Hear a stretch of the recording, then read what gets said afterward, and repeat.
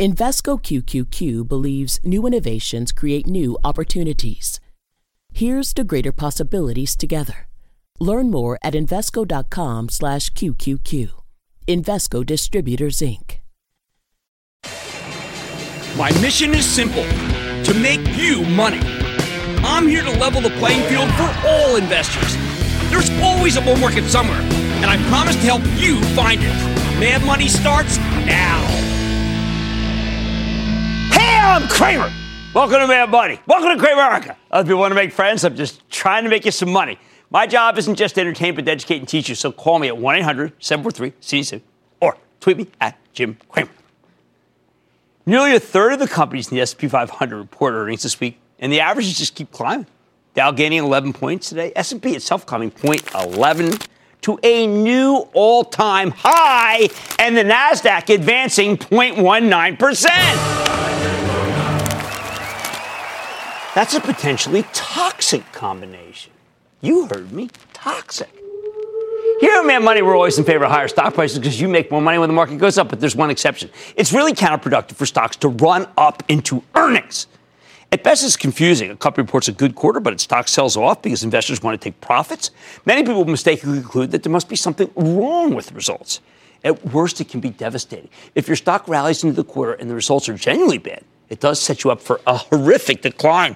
I got a couple of them in my head right now. So with the earnings coming hot and heavy this week and the S&P at all-time highs, I want you to understand how this expectation game plays out, because it's probably the hardest game for most home gamers to understand. So let's start with the most visible that we all know. Let's start with Apple. Yes, they report tomorrow. You know I like Apple, right? And I like it when it goes higher. But man, oh man, this thing has run up endlessly since the last quarter. And right now, the analysts adore it. People, that's a bad setup. There's too much positivity, not enough bears left who can convert into bulls, giving us the fuel that can push this stock ever higher. When I was recommending Apple 50 points ago, 30 points ago, there were still lots of skeptics left. They could be turned into true believers. But with so many analysts recommending the stock here, I just see a ton of camp followers itching to use this quarter as a reason to downgrade. These are people who regard Apple's service revenue stream, that's the future of the company, by the way, as a nuisance to forecast at best, or a total distraction at worst. They only care about their near-term earnings models, and those models depend on iPhone sales, not service revenue or even AirPods or Apple Watch. If Apple were trading at 184 here rather than, say, 204, there'd be plenty of room for some upgrades, some price target bumps after a good quarter. However, at these levels, even though Apple's cheap as a stock, even though it's a fabulous company, I expect the stock to get hit. Now, listen, nothing's changed for me. My mantra is the same. Own it, don't trade it. But if the numbers look strong and the stock sells off anyway, well, at least you understand why. Think of it like Disney. Here's something that's pretty obvious to all of us in this country. Everybody presumed the new Avengers movie would break records, right? So when it had the largest opening weekend of all time, well, hey, it broke a record. If you expected Disney stock to rally on the good news today, you missed the fact that stock already had a monster run into the premiere. That's why last week I was practically begging people not to pay up for this one today, because you were almost guaranteed to lose money. Sure enough, it got dinged today. You should expect the same thing from Apple. If you don't own it already, I mean, maybe wait till the after the quarter, because I think you'll get a better buying opportunity when people start taking profits. Of course, there's a flip side to this. When a stock dips going into the quarter, well, you can have a great setup. It doesn't have to be a big dip. As a matter of fact, I just want some breathing room, and that's what we saw with both Facebook and Amazon. Both stocks have been red hot, but then they took enough of a header right before the reports that they were able to rally without getting a slew of downgrades. Perfection. Hey, let me give you the best example I've seen so far this year is Hasbro. Going into the earnings season, the expectations for this toy maker were incredibly low. Hasbro had disappointed too many times. And while the problems weren't of their making, not at all, the whole industry was slammed by excess inventory thanks to the liquidation of Toys R Us, most investors had just simply run out of patience. Even though CEO Brian Goldner kept coming on this show and patiently explaining that the problems were temporary, no one cared. Oh, that is the ideal, perfect setup. I mean, just shakingly great. When Hasbro shot the lights out, the stock caught a series of upgrades, and now the newly bullish analysts serve as trampolines every time the stock pulls back. Ideal. Okay, let's see the reverse of Hasbro. Look at 3M, which we'll have on the show later. Leading up to earnings, 3M stock had been rallying gingerly on nothing new. Between the last quarter, which was only so-so, and the latest quarter, the stock tacked on roughly 25 points. So when 3M reported a genuine, disappointing number, both a shortfall and a forecast cut, the stock plunged nearly 13% in a single day, which is a huge decline for a $100 billion company. The run-up into the quarter gave the bears tons of extra ammo. I predict more pain for 3M, given how hard it will be to turn the ship around. But you know what? Let's see what Mike Roman has to say before we jump to any conclusions. And then there's the textbook, Alphabet. The stock of Alphabet, which used to be known as Google when it was a red-hot growth vehicle, have been rallying like crazy going into tonight's quarterly report. It's up 10% this month, or was up 10% this month. Talk about a horrendous setup. So when it missed on revenues, they took it out and just shot it as a massacre. Another classic worst-case scenario. Although the pattern of Alphabet stock is to get pummeled on earnings and then spend the next 3 months rallying until it gets pummeled on earnings again. It's the Sisyphus of modern growth stocks. We saw a similar ramp in the stock of Intel ahead of its quarter last week. I figured somebody had to know something. The stock kept going up and up and up. Well, it turned out they did nothing. Turns out Intel's core data center and personal computer businesses, they weren't so hot. Be diplomatic about it. Stock lost 9% in a day. I think the run-up into the quarter has left a real stink around this one. I don't see Intel mounting a comeback anytime soon, especially if the chief rival AMD tells a good story when it reports this week. And we realize maybe that Intel's problems are Intel-specific and not customer-specific. No, all that said, it's possible to overcome the expectations game. Some of the cloud kings, ServiceNow, VMware, they've just managed to rally and rally. They go rally into the quarter and they rally after the quarter. Same thing with the unstoppable PayPal. But that's hardly universal. As a matter of fact, it's pretty much the opposite. Consider the pullbacks in the stock, say, of Salesforce and Workday after they've run. Axiomatic. Bottom line, please be careful what you wish for. We don't want stocks to go higher every single day into a quarter. A gentle dip ahead of earnings can be the best vaccination against a sell-off, while a stock that comes in too high, like Alphabet, that's like a jet landing on an aircraft carrier. They can often miss the decks and end up getting obliterated, as 3M did last week, and Alphabet is done this very night. Bob in New York. Bob! Hey, Jim. Question. Based on the Lyft IPO fiasco, how do you view the $500 million that PayPal is investing in Uber? What are the risks to PayPal investors? And is this also a way to play the Uber IPO? Okay, well, Uber IPO, we have to see where it is. Now, something you have to understand about Uber, and a lot of people feel like, well, Jim, you let us down on Lyft. Oh, give me a break. Lyft was going to open at 100. I was thrilled it didn't. I didn't know that you could sell stock if you owned it before the IPO. That's if you bought it right before the IPO, you could sell it. That was very unusual. I don't know yet where Uber's going to price. That's going to matter. But a lot of retail investors are being given Uber ahead. That's not a good sign. PayPal itself, the stock has just been unstoppable. Dan Schulman doing a great job. Checked in with the company this weekend. Everything seems very strong there. I would not worry about any investment they make. I would just try to figure out, has the stock gotten too hot? That's what I'm worried about. But it seems like it hasn't. Undervalued fintech. Brad in Massachusetts. Brad. Jim, I got a position in Occidental. With the ongoing discussions, should I be concerned about more downside? I think Occidental's going to get it. I think Vicky Halb has been expressing the most, I'd say, vociferous ways that she is going to get Anadarko. My Travel Trust owns it. I am thinking that maybe this is about as good as it gets. Occidental may be overpaying because, remember, Chevron had the firepower to buy anything. I don't think Chevron may not go higher. I don't know if you checked the rhetoric. I thought that they might, but wow, Vicky Halb, CEO of Occidental, I don't think she can be stopped, even though Chevron could certainly stop her if they wanted to. Chris in Florida. Chris. Hi, Jim. Booyah. Booyah. Bristol Myers. I've been listening to you for a long time, but the last couple of weeks, the early bird catches the worm. Buy something ahead of time. Is Bristol Myers my worm? I have to tell you, Bristol Myers, everybody told me I'm all washed up here, 45, 46, saying to buy it. But, I think that Giovanni's got himself like a powerful combo with Celgene. The numbers will be there. He'll be able to take that cash and do more things with it. I say, buy. Bristol Myers. All right, we're in the thick of earnings season, and gaming is no easy task. Be careful what you wish for. I am here to help you out, but if your stock is ramping into the quarter, well, let's just say, on Made Money Tonight. I'm revisiting my 5G recommendations because I know you care about 5G, telling you which companies to consider in the ever-evolving space. Then 3M just had its worst day since the crash in 87. Tonight I'm sitting down with the CEO. I know you've been asking about it. Get to the bottom of that report. And are volatility markets flashing a warning sign to stocks like they were last February in 2018? I've got your VIX fix, and tonight's off the charts. So stay with Cramer. Don't miss a second of Mad Money.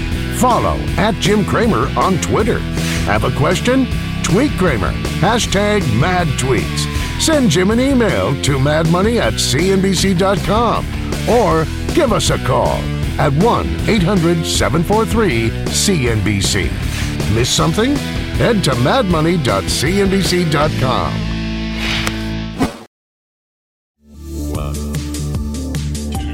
Hey, say what's happening, man. Tip T.I. Harris right here, the King Good. Welcome to 10 Songs That Made Me, a new show that invites artists and influencers to explore 10 of the tracks that made them who they are today, as creators and as people. You'll hear the soundtrack to my life in the very first episode, but make sure to tune in every week for new episodes. Follow and listen for free, only on Spotify.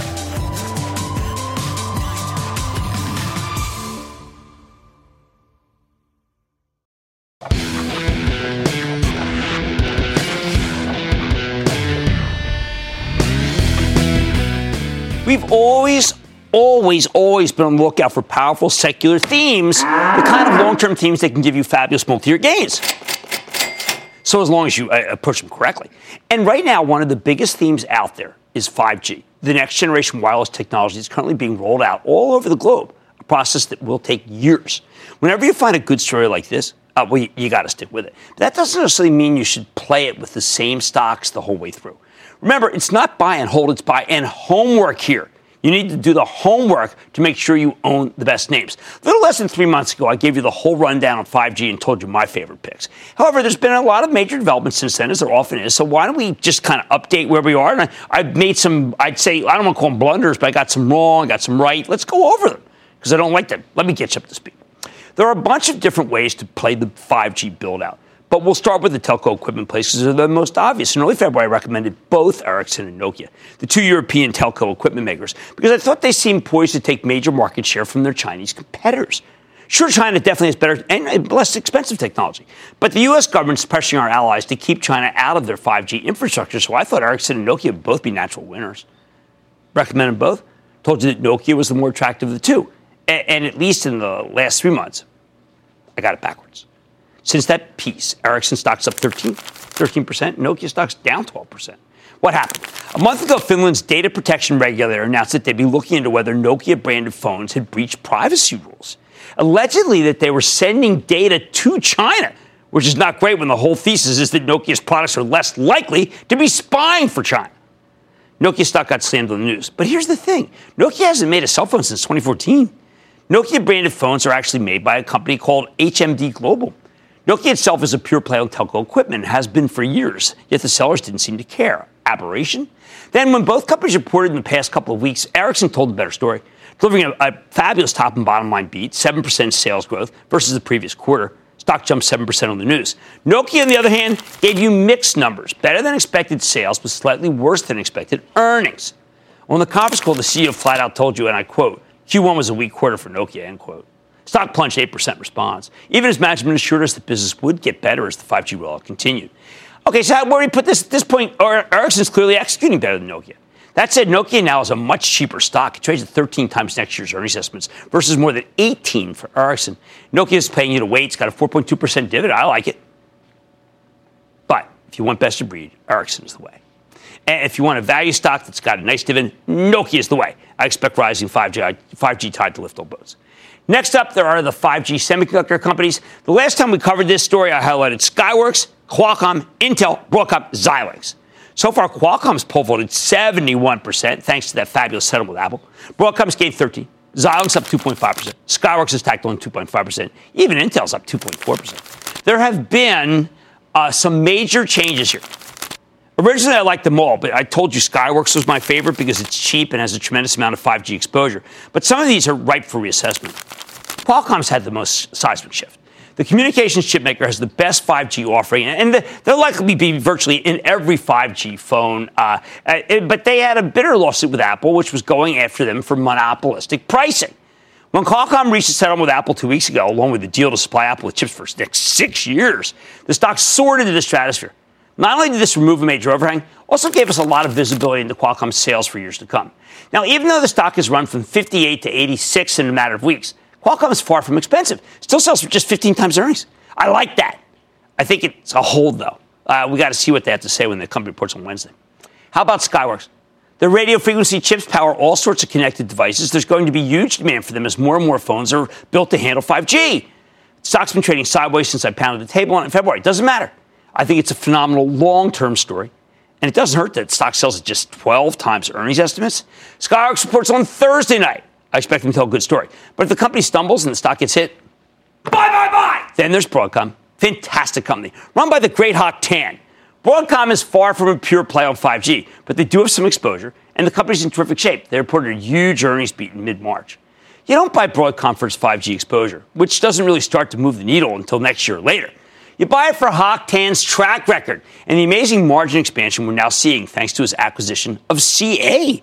It looks like it worked. Intel tougher. When the semiconductor kingpin reported last week, guidance was tepid. Stock got obliterated. Down 9% on Friday. I knew Intel had execution issues, but I didn't realize they were this bad. There was a lot to dislike here. For our purposes, though, you need to know that Intel's admitting defeat getting out of the 5G modem business. I think the competition's eating them alive. Stock isn't even cheap. Hard pass. Finally, there's the toughest one of all, which is Xilinx, XL&X. That's the maker of programmable logic devices. That's chips that can be customized as needed by each customer. And they're making a bundle from 5G deployments. I told you it was high risk, but also high reward. So it's no wonder the stock has become a roller coaster. Xilinx roared from 114 when I recommended to 141 last Wednesday. Then the company reported while the quarter itself was was fine. A modest top and bottom line beat. Management's commentary was actually less than stellar and made an acquisition people didn't like, solar flare. Wall Street didn't seem to be thrilled about this thing at all, and the stock lost 17% of its value last Thursday. It's now back to 117. You know what? It's attractive here. But if you're going to own a wild trader like Xilinx, you need to be prepared to sell the rips, buy the dips. Bottom line, if you want to play the 5G rollout or any other huge secular trend, you need to keep doing the homework. Got to keep finding the right stocks, which is exactly why I'm trying to keep you up to date on this story, and we'll continue to do so because we all know that 5G is the future. Mac in Louisiana, Mac. Big booyah from New Orleans, Jim. Yes. I turned 27 today. I'm a long-time listener, first-time caller, and also I read your book, Get Rich Carefully. Oh, thank you very much. Me and my dad can't agree on this one. He likes AT&T. But I like Verizon with the recent earnings. Look, I tell you, Mac, I never want to contradict your dad. But I have to tell you that Verizon's got a better balance sheet, and you'd be reaching for yield to own AT&T. Let's go with Verizon, and I think that will be the safer name. 5G is a big, ever-revolving and involved story. Homework is key when it comes to these themes. That's why we do it for you. Much more Mad Money ahead. 3M stock tumbled the most in decades on poor earnings. But could the company, tape together a turnaround? I'm crunching the numbers with the CEO. Then, is this market settling in for a sustained rally, or is there more instability ahead? We got to go off the charts to find out. And all your calls rapid fire tonight's edition of the Lightning Round. So stay with Cramer. Support for this podcast comes from Pluto TV. Need an escape? Drop into Pluto TV for a world of free TV. Stream hundreds of channels and thousands of movies and shows all for free. Yeah, free. No subscriptions, no fees.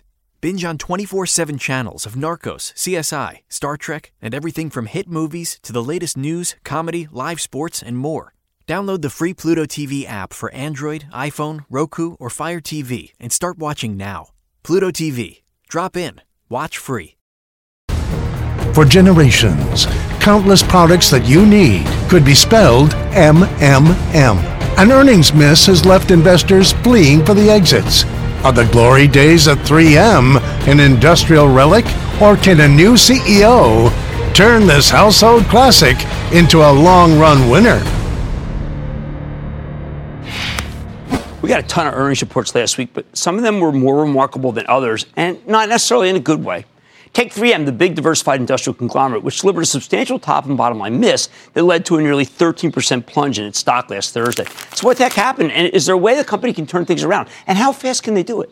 Let's take a closer look with Michael Roman. He's the CEO of 3M, get a better sense of what's happening here. It's easy to come on the air when everything's going right, but it takes a real grit to come on when the knives are out for you and your company. Mr. Roman, welcome to Mad Money. Hey. Good to see you, Michael. Thank you. Most people, when they don't deliver a quarter, they're not abject at the beginning. You were, and I salute you. At the conference call, you said, "Look, the end markets weren't that good, and they got weaker, but you were disappointed in yourself and your execution." I know you said that you have a playbook to turn things around. Why should we have the conviction that this is 3M, the blue chip that we should buy? Yeah, Jim. First of all, thank you for having me on today. It's just a great opportunity to talk about the situation we face.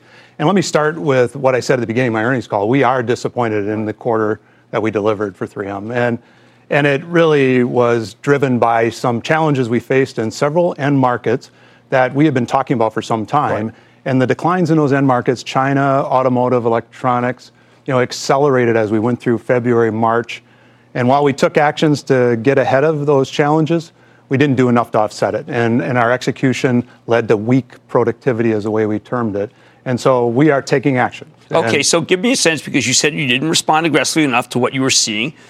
So you were behind the curve, but you also said that you know how to get out of these situations and improve. And 3M has a history of turning things around if it struggles. Yeah, and this is a playbook we know how to do. Okay. When markets soften, when macro softens, we lead into it. We see it in our end markets. We see it in our channel as they react to it.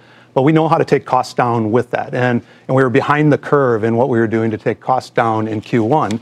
The actions we're taking now get us ahead of that curve. That's what we're executing, get ahead of the curve. All right, well, what do you say to people after the stock's 30-point plunge, which we know was the worst since 1987, who looked at you as having a core portfolio position that's defensive with growth? It doesn't seem that the stock can be all that defensive if it could lose 30 points in a day. Yeah, part of our defensive position has been our ability to take actions that keep us paced with what we're seeing in the end markets. And that is what we have to get around and get ahead of as we go in the next quarter. Our portfolio, if you're talking about our portfolio and how it's positioned, in this case we had 3 key end markets which are really attractive parts of our portfolio long term, but challenged near term. So you've got to execute to protect those attractive markets near term, and we've got to drive the 3M value model across the broader portfolio. All right, when I was a little boy, my father would come home with what he was repping for 3M, and he'd say, "Look at this, they invented sasheen. I can go sell sasheen," which is a great ribbon product. The 3M I know from when I was a little boy is the company that invents and innovates. Are there things in the pipeline that can move the needle, make it so that even though the end markets aren't that good, you are going to triumph via innovation? Yeah, absolutely. The 3M model is strong, and what we're doing in our portfolio to drive innovation, and our first priority is driving, new innovation that leads to growth and premium returns for 3M and our shareholders. We have a great portfolio for that. We're well aligned. We're taking an active management of our portfolio, which means prioritizing where we get the greatest return on our organic growth. And we have some priority growth programs that are very exciting and really gaining good traction as we go. Are there some elements of this great diversified company that maybe aren't working in this new world? You see what Darius Adamczyk did. He gets Dave Cody's hand over at Honeywell, and then he gets rid of a bunch of companies. It makes it stronger. We know that Greg Hayes makes it stronger. 3M has always been equal, if not better, than these companies. And you and I both know that. You've been at 3M for a long time. Are there radical actions that you need to take? Yeah, and Jim, we are an active portfolio manager. It starts with where we target our organic growth, but we also look to make acquisitions that will complement what we do. The things that we differentiate ourselves with are what we call our value model, our technology, our manufacturing, our vertically integrated manufacturing capabilities, and we will prioritize those opportunities. At the same time, we look continuously across the entire portfolio, looking to maximize value up to and including divestitures, like we did with our communication markets division in 2018. Okay, so November analyst meeting, pretty bullish. January, pretty bullish. How could things have gotten this bad this fast? Are there other underpinnings, Michael, that you have discovered that make you think, because you were regarded as a thoughtful, excellent manager, make you think that maybe the hand wasn't as good that you got when you started? If you look back to Q1, it really was those 3 end markets. It was a majority of what we faced into. It's 30% of our revenue in automotive, electronics, and China, and that challenge hit us in top line and bottom line as we went through the quarter. But automotive was down 9%. That was worse than the other, Illinois Toolworks, worse than a bunch of the companies that Lear that are our OEM providers. Wrong part of the car? as we came through the quarter, automotive and I would say electronics in China saw similar dynamics. Okay. The end market decline accelerated. This was the OEM demand. Kind of think of it as the OEM demand. Right. The channel reacted. And so we're serving those customers through channel. They reacted. They took out inventory. So we saw a multiplier in the quarter in automotive, in electronics, and a little broader in China. So that was a headwind, and that settles out pretty quickly. The channels adjust, and they that's important because I'm trying to figure out whether to tell people, look, it's got a good yield, it's got a good balance sheet. Maybe this is the level you get involved, or maybe you have to wait. Yeah, it'll depend on end market demand. Okay. So we lead into challenges like this. We lead out. Okay. That playbook that we know how to execute and getting ahead of the curve with our execution and our cost reductions, we will get in line. We'll lead back out of this as the end markets recover. And the inventory, it works the other way too. They've got to restock as they go forward. Okay, when I went through the annual, I get all the way down to the end. On page 100, there's this note 16, which talks about this PFAS problem. It's a groundwater contamination problem. You paid $850 million to settle with the Minnesota AG. And in the annual note 16, it says there's litigation in Alabama, Michigan, Ohio, Delaware, Maine, New Jersey. That's a lot of litigation. Can it be ring-fenced? Should viewers who own 3M, of which there are many, you know that, be concerned that you can't confine this exposure? Yeah, so the reserve that we took, it was around what the litigation we face in our manufacturing disposal of chemistries that we phased out of more than a decade ago. Yeah. And we had now enough visibility on negotiations around our manufacturing sites, 3 in the U.S. and 2 in Europe, that we could estimate. I mean, it was estimable and probable what we faced in the direct litigation on those manufacturing facilities. So we have taken a reserve against that. And that, that we're careful to say that doesn't include the product liability that we face with PFAS products. All right, one last question. You're the steward of a great American company, and this was a very tough quarter, and I'm thrilled you came here. But I wonder whether the problems maybe take a year, and that's okay, because they may be deeper than we think, the way Honeywell turned around. Or is it just something you just say, you know what, nose the grindstone, and people will be rewarded in 2019 if they stick with Mike Roman? Yeah, well, the aggressive actions we're taking to get ahead of the curve, we'll do that in many ways. And what we're doing in our operational costs and realigning our manufacturing to the demand that we see in the end markets, we get on top of that pretty quickly. Within second quarter, don't need a break up. Don't you just stick with your knitting and you'll come through. And that's execution. Our team knows how to respond. I was with our team last week. I went out with all the employees. I went out with our leadership team. They have great sense of urgency. They're jumping on it. They understand what they have to do. We'll get ahead of this as we go through the quarter and into the rest of the year. Some of the restructuring will take longer to play out. That'll take time, and that'll be more towards the end of this year. All right, fair enough. I really appreciate you coming. I know it was a very tough week for you and your shareholders, and I think it's terrific that you came. Jim, thanks a lot. The 3M value model is strong. We'll lead out of it. That's what I wanted to hear. Okay, that's Michael Roman, CEO of 3M. Of course, make your own judgments. Thank you so much, Michael. We have money back after the break. Thank you very much.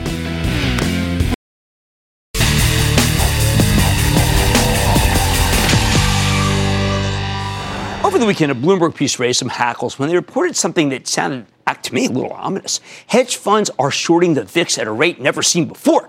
Yet, when it comes to the CBOE Volatility Index, aka the VIX, the ratio of shorts to longs is back at its highs, meaning lots of money managers are betting against the so-called fear gauge. Now, why is that frightening?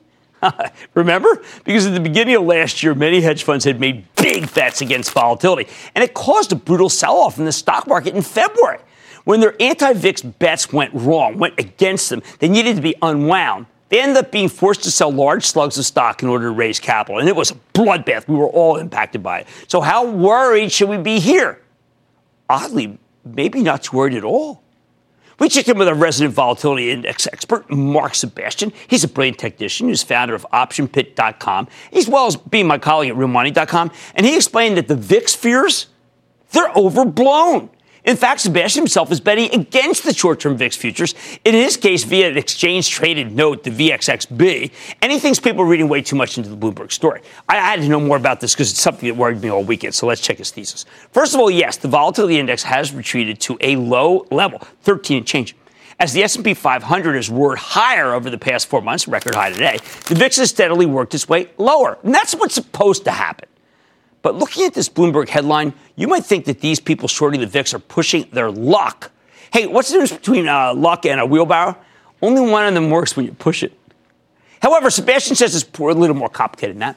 We're not seeing the kind of reckless betting against the VIX that imperiled the whole stock market in early 2018. This is really something very different.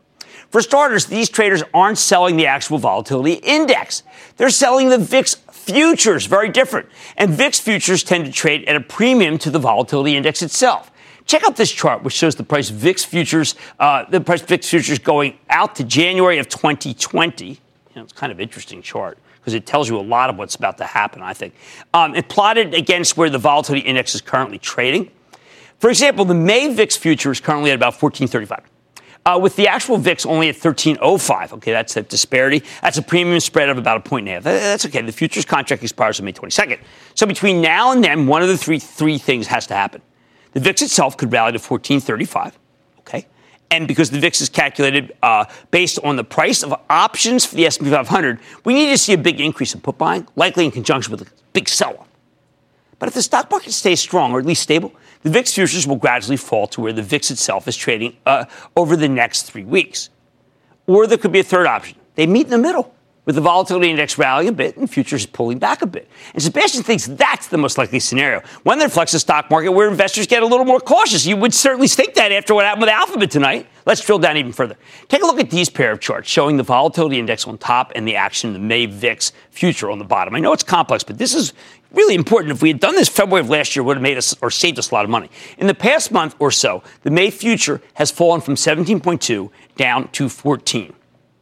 Okay? While the VIX itself has pulled back from 1660 to 1213. Sebastian points out that the futures contract has fallen more slowly than the index it's pegged to, which is how these things normally work. You'd expect the May future to gradually decay as we get closer to its expiration date. That's why he's not sweating the fact that there are a lot more people trying to short the VIX futures than there are people trying to go long. Despite all the hand-wringing about early 2018, doesn't mean stocks are about to implode this time. Remember, the futures are not the only way to play the volatility index. The big breakdown last year happened because tons of money managers had bought various exchange-traded products and options on those that were extremely short the VIX futures. Instruments like the XIV, the SVXY. Before the big blow-up, the futures were net short by about 700,000 contracts. Right now, we're net short by less than 500,000. Sebastian says it's pretty normal. So what's actually going on here? Let's go back to the first chart showing the price of VIX futures through the rest of the year. You'll notice that while there's a steep spread between the volatility index and May and June and July, after that, the curve becomes extremely flat. What does that mean? The August contract is 16.47. The December's at 16.93. What's that mean? Well, according to Sebastian, it's a sign that there's a lack of long-term hedging using VIX futures. There's just not that much demand for them from portfolio managers. Does that mean we're in good shape? Well, not necessarily. Let's take a gander at Sebastian's favorite pair of charts, the S&P 500 versus the volatility index. Since the middle of April, the S&P has been rallying. Okay, pretty obvious, right? And so is the VIX. Okay, and that is a problem. When the fear gauge in the stock market trade in the same direction, up and up, that often means we are due for a pullback. That's exactly what happened when we got hit in March, okay? We had this go up and we had this go up, okay? So it's a very similar pattern. In other words, this actually makes Sebastian want to prepare for a sell-off. But he says it's going to be a garden variety sell-off. Meanwhile, there's also the VIX volatility index, or the VIVIX for short, which measures the volatility index, volatility of the VIX index itself. Think of it as kind of taking a derivative of the VIX. Even can you remember that from calculus? It was hard. When you look at the chart of the S&P compared to the VIVIX, you can see that the latter has been peppier. And Sebastian says that isn't a great sign either. He thinks it means the market might need a breather. However, another wrinkle here, it's possible that the VIX has been rising precisely because of the lack of long-term hedgers that we saw in the futures chart. Maybe this is all of a tale told by an idiot full of sound and fury signifying nothing. Thank you, Shakespeare. Put it all together, and while the fear gauge seems to be signaling that the rally could be getting tired, Sebastian doesn't see any signs of imminent doom, which is quite different from the narrative that I heard all weekend. Bottom line, when you see a headline that says hedge funds are shorting the VIX at a rate never seen before, it's easy to freak out, as I did, that everybody's getting way too complacent, like they did at the beginning of last year. But the charts as interpreted by Mark Sebastian suggests that something else is going on here. While he thinks you might want to be prepared for a modest pullback, he actually doesn't see anything super worrisome in the VIX action, which sure did make me feel better since this was something that occupied a lot of my weekend. Mad Money's back after the break.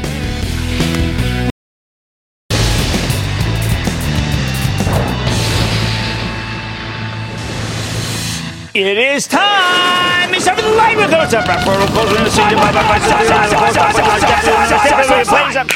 And then the light round's over. Are you ready, Skid? It's over the light round. Let's start with David in Illinois. David! Big booyah, Jim from Justice, Illinois. Wow, what's up? Hey, Jim, I've been watching you a long time. Maybe even the first time when you were with Mark Haynes. Oh, wow, yeah. Wow. Even before Cuddalo and Cramer. True that. What's up? Okay, would you swap out an Entergy, ETR, and buy a telephone? No, Entergy's terrific. It's been a big winner. I think it continues to win. I like that company very much. I need to go to Dennis in Michigan. Dennis, you're up. Oh, Rhett. It's Rhett in Delaware. Rhett. Hey, Jim. Hey, Rhett. Thanks for taking my call. Of course. Awesome. Your scene in Iron Man was the best, by the way. Just have to say that. I have my son here. He's Charlie, and he's 6, and he's got a question. He's got a stock for you. Okay. Hey, Reggie. Me and your dad watch your show every day. It's so great to be on. We want to learn about long-term NVCR. Well, some things that happen in a day are very hard, and then you get a call like that, and the day's not so hard after all. Thank you. NovaCure is a good company. I don't understand why it's independent. I think that one of these big drug companies or pharma or device companies should just go buy it because it's got great technology, and the technology works. Dennis in Michigan. Dennis. Hey, Jim. Thank you for taking my call. You Much bet. Appreciated. Of course. Marathon Petroleum, MPC. Best of the best. Company really knows what it's doing. Inexpensive. We got a big upgrade from on some of the others today, and I think that this is still my favorite. Mike in Florida. Mike. Hey, ticker ZIXI, Zix Corporation. Yeah, email encryption. We believe in email encryption. I think it's a great theory. Remember, we're very pro cybersecurity in every way, shape, and form. How about we go to Jeff in Florida? Jeff. Hey, booyah, Jim. How you doing? All right, how are you? Go Eagles. Go Eagles. You're the best. Go Birds. You're the best. Question. I own PRTY, Party City. Should I sell this thing? It's your party. You're going to have to cry if you want to. I think you should sell that stock. I just don't see anything redeeming there. Ali in California. Ali. Hey, my stock is Twilio, TW. Man, Channel Trust, we keep trying to pull the trigger. It never comes in. We have to hope that listen, that's a great company. Lawson's doing a great job. Let's go to Martin in California. Martin. Hey, Jim, booyah. Booyah to you. I just wanted to say, as a young 20-year-old investor, you've helped me so much over the past 2 years. Yes! So thank you so much. Who says that young people don't invest or just want to check their brains at the door? What's going on? Yeah. My question is about Aurora Cannabis, ticker ACB. With all the volatility in the cannabis sector, Aurora Cannabis has been kind of stuck in neutral for the past month. Where do you see the stock going from here? And do you see a good future for the company? Well, stuck in neutral. I don't want stuck in neutral. I want Canopy. So I picked Hey, listen, I pulled up with Bruce Linton again this weekend. You know what? I just think Canopy is still best in show. I'm not wavering. Rob Sands gave him that war chest, and they're using it correctly. Well, are we done, or can we take more? We would like to take one more. We're going to go to Gary in Virginia. Gary. Hey, Jim, it's good to talk to you again. Yes. Hey, I got a stock for is Levi's, LEVI. Okay, there's a big short squeeze in Pinterest tonight, in Zoom, Levi's. Every one of these new IPOs is being squeezed tonight. Levi's part of it. Stock's going to go higher. And that, ladies and gentlemen, good of the Lightning Round. The Lightning Round is sponsored by TD Ameritrade. Take control of your financial future with the new madmoney.cnbc.com. Cramer's exclusive CEO interviews, full episodes, analysis, even your own soundboard. Plus special access to Mad Money 101 with rules and techniques to break down the market for all investors. The red flag that makes me drop a stock immediately is... It's everything you need right when you need it. The new madmoney.cnbc.com.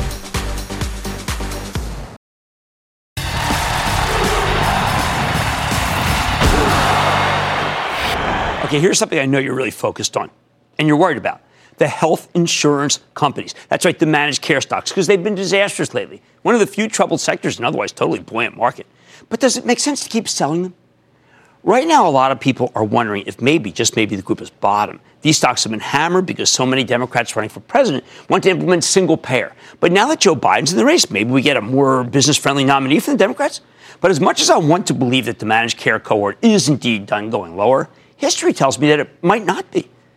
That's why I want to spell out the worst-case scenario for you, for this group, so that you can figure out the potential downside and also recognize that the worst case is actually still highly unlikely in this environment.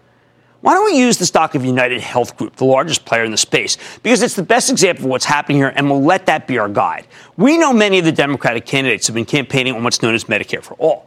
And even though they don't necessarily agree on what that means, a Kamala Harris Medicare for All would be very different from a Bernie Sanders Medicare for All. The fact is that they're talking about a single-payer system.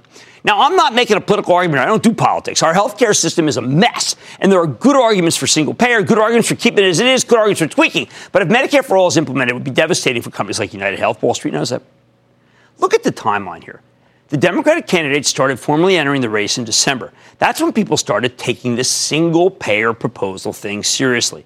Before then, UNH seemed safely ensconced in the 270s, looked like it was going higher. But once a considerable number of Democrats started talking about Medicare for All, right around the time, by the way, that Fed Chief Jay Powell decided to break the stock market with aggressive tightening, well, UNH's stock plunged to 231 in a matter of weeks. And while it rebounded along with the rest of the market earlier this year, climbing back to 271, it's come right back down, and let's just call it a dog. How bad? Okay, we already know that Bernie Sanders wants Medicare for All. That was his platform in 2016. But this time, Warren, Booker, Harris, Buttigieg, Gillibrand, Castro, Gabbard, all of them all support some version of Medicare for All, too. Earlier this month, Sanders rolled out his official single-payer proposal, and a week later, UNH had plunged to $208. It was right after the company reported some fantastic numbers, a great quarter. Why were people so freaked out? Well, guess what? CEO David Wickman's impassioned defensive comments about the current healthcare system on his conference call did it. Before this moment, UNH was flying high thanks to terrific beat and raise. No longer. Wickman said, and I quote, "The wholesale disruption of American healthcare being discussed in some of these proposals would surely jeopardize the relationship people have with their doctors, destabilize the nation's health system, and limit the ability of clinicians to practice medicine at their best," end quote. I get why he felt the need to go on the defensive, but his shareholders really didn't want to hear that this was a possibility. So as he talked, the stock kept plummeting. And it just kept going lower when Wickman continued to press his case in the call, telling us the path forward is to achieve universal coverage, and it can be substantially reached through existing public and private platforms. Meaningful progress in healthcare lies in national and state leaders continuing to work collaboratively with the innovative and proven private sector solutions, end quote. Basically, it wants a tweaked version of the status quo, and you can understand why. Status quo has been very good for UNH. So that's what's at stake here. Medicare for All versus a problematic system that has allowed UNH, Anthem, Humana, and the now acquired Cigna and Aetna to make fortunes. Those stocks have all been terrific performers since Obamacare went into law. However, I think Wall Street's fears are a little more nuanced than that. They're worried about one of the more left-wing Democratic candidates taking the White House in what's known as a wave election that also gives them the House and the Senate. Remember what happened when Obama got a supermajority? We got Obamacare.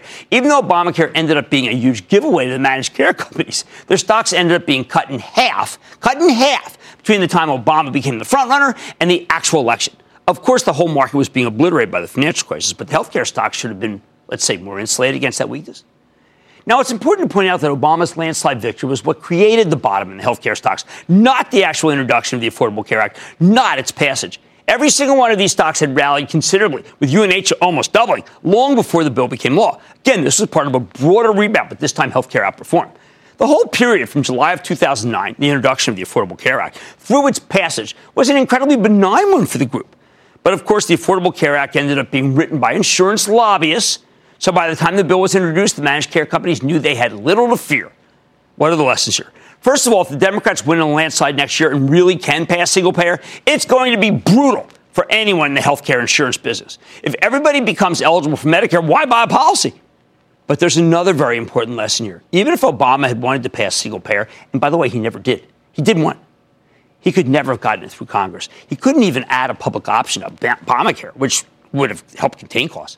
And unlike 2008, there's no assurance that the Democrats will win that White House and the Senate and, the House. Come on. They need to run the table. That's going to be hard. And then they need to convince their own party to enact Medicare for all, which is going to be difficult because even the Democratic leadership in Congress is against it. And if they end up needing a single Republican vote, this whole plan is dead in the water. What does it mean for UNH? If we're following the 2008 playbook where the stock lost half of its value based on the erroneous perception that Obamacare would be harmful to their business, this $237 stock, worst case, goes to $145. Honestly, if UNH pulls back to post-earnings low, though, around 208, you know what? I'd say start buying. And then 10% below, I bet you bottoms. I think that's going to turn out to be a fantastic investment. Unless you believe Elizabeth Warren or Bernie Sanders will win the nomination, then take the White House in the biggest electoral landslide since Reagan crushed Mondale. I'm betting the managed care stocks will end up doing just fine, even as they could have more downside as everyone else works this out for themselves. I say stop the panic. These stocks may be closer to a bottom than Wall Street thinks. Stick with Cramer.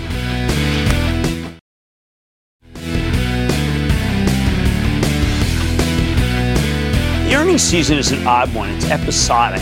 Each night is defined by one or two stocks, and then they carry over to the next day.